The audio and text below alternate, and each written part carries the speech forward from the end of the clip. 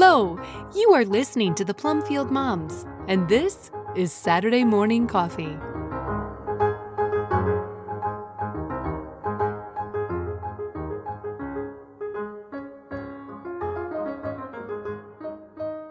The Light of the Glory of Christ, a reflection by Diane Pendergraft, originally posted on December 23, 2023.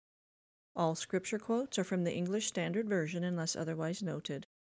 Quote, "For God, who said, 'Let light shine out of darkness,' has shone in our hearts to give the light of the knowledge of the glory of God in the face of Jesus Christ." End quote. 2 Corinthians 4:6. I am writing this during the week of the winter solstice. At this time of year, I can sympathize with the pagans who celebrated the shortest day of the year as the beginning of more hours of sunlight. There have been winters when I referred to a weather app to track every minute of light gained each day until spring. I suppose God could have created human creatures who thrived in darkness if He had wanted to, but He didn't, because God is light, and in Him is no darkness at all. Day and night and the cycle of the seasons are for our good and for our rest, but we must have light. God, who created light with a word, and created the lights that give us days and seasons and life, has shone light into our hearts to give us knowledge of His glory. However and wherever we seek knowledge, this is where it needs to begin. The fear of the Lord is the beginning of knowledge, Proverbs 1:7, and it is all to the praise of His glory, Ephesians 1:12 and 14. The psalmists frequently remind us to give God the glory that is His due. Quote, "For great is the Lord and greatly to be praised. He is to be feared above all gods. For all the gods of the peoples are worthless idols, but the Lord has made the heavens. Splendor and majesty are before Him. Strength and beauty are in His sanctuary. Ascribe to the Lord, O families of the peoples. Ascribe to the Lord glory and strength. Ascribe to the Lord the glory due His name. Bring an offering and come into His courts. Worship the Lord in the splendor of holiness. Tremble before Him, all the earth." End quote. Psalm 96, verses 4 through 9. As God's plan unfolded for revealing Himself more fully to us in the face of Jesus Christ, John was born with a mission to turn the hearts of the people toward Him. John's father Zechariah said of him, quote, "And you, child, will be called the prophet of the Most High, for you will go before the Lord to prepare His ways, to give knowledge of salvation to His people and the forgiveness of their sins, because of the tender mercy of our God, whereby the sunrise shall visit us from on high, to give light to those who sit in darkness and in the shadow of death, to guide our feet into the way of peace." End quote. Luke 1:76 through 79. This prophecy itself turns a spotlight on what knowledge God wants us to have.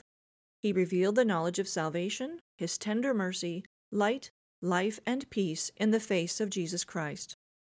The Apostle John opens his gospel with the witness of John the Baptist and the beginning of Jesus' ministry.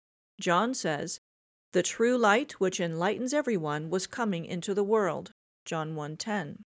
Quote, "And the Word became flesh and dwelt among us, and we have seen His glory, glory as of the only Son from the Father, full of grace and truth." End quote. John 1:14.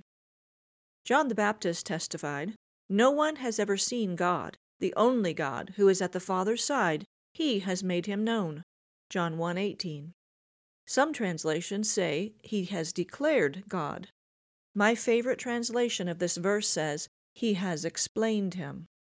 If Jesus' disciples didn't fully understand the explanation while Jesus was still on earth preaching and teaching, we certainly need an object lesson. One day, Philip asked Jesus to show them the Father. Jesus said, "Whoever has seen me has seen the Father." John 14:9. That statement must have been astounding to the disciples. It surely is to me. In John's first epistle, he assures us that someday we shall see Him as He is. The thought overwhelms me. When Paul saw the light, it blinded him. Later, he said to the Colossians, "All the treasures of wisdom and knowledge are in Christ." Appealing to another of our senses, he said that through preaching, the fragrance of the knowledge of Him is spread everywhere. 2 Corinthians 2:14. Peter, who was among those blessed to see Jesus with His face shining like the sun and with His clothes as white as light, said, quote, His divine power has granted to us all things that pertain to life and godliness through the knowledge of Him who called us to His own glory and excellence." End quote. 2 Peter 1:3. Until we see Him as He is, take heart.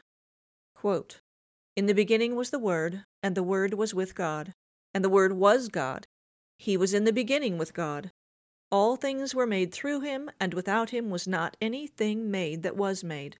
In Him was life, and the life was the light of men. The light shines in the darkness, and the darkness has not overcome it." End quote. John 1, verses 1 through 5.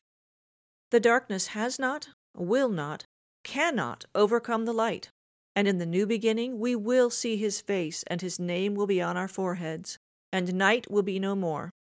They will need no light of lamp or sun, for the Lord God will be their light, and they will reign forever and ever. Revelation 22:5.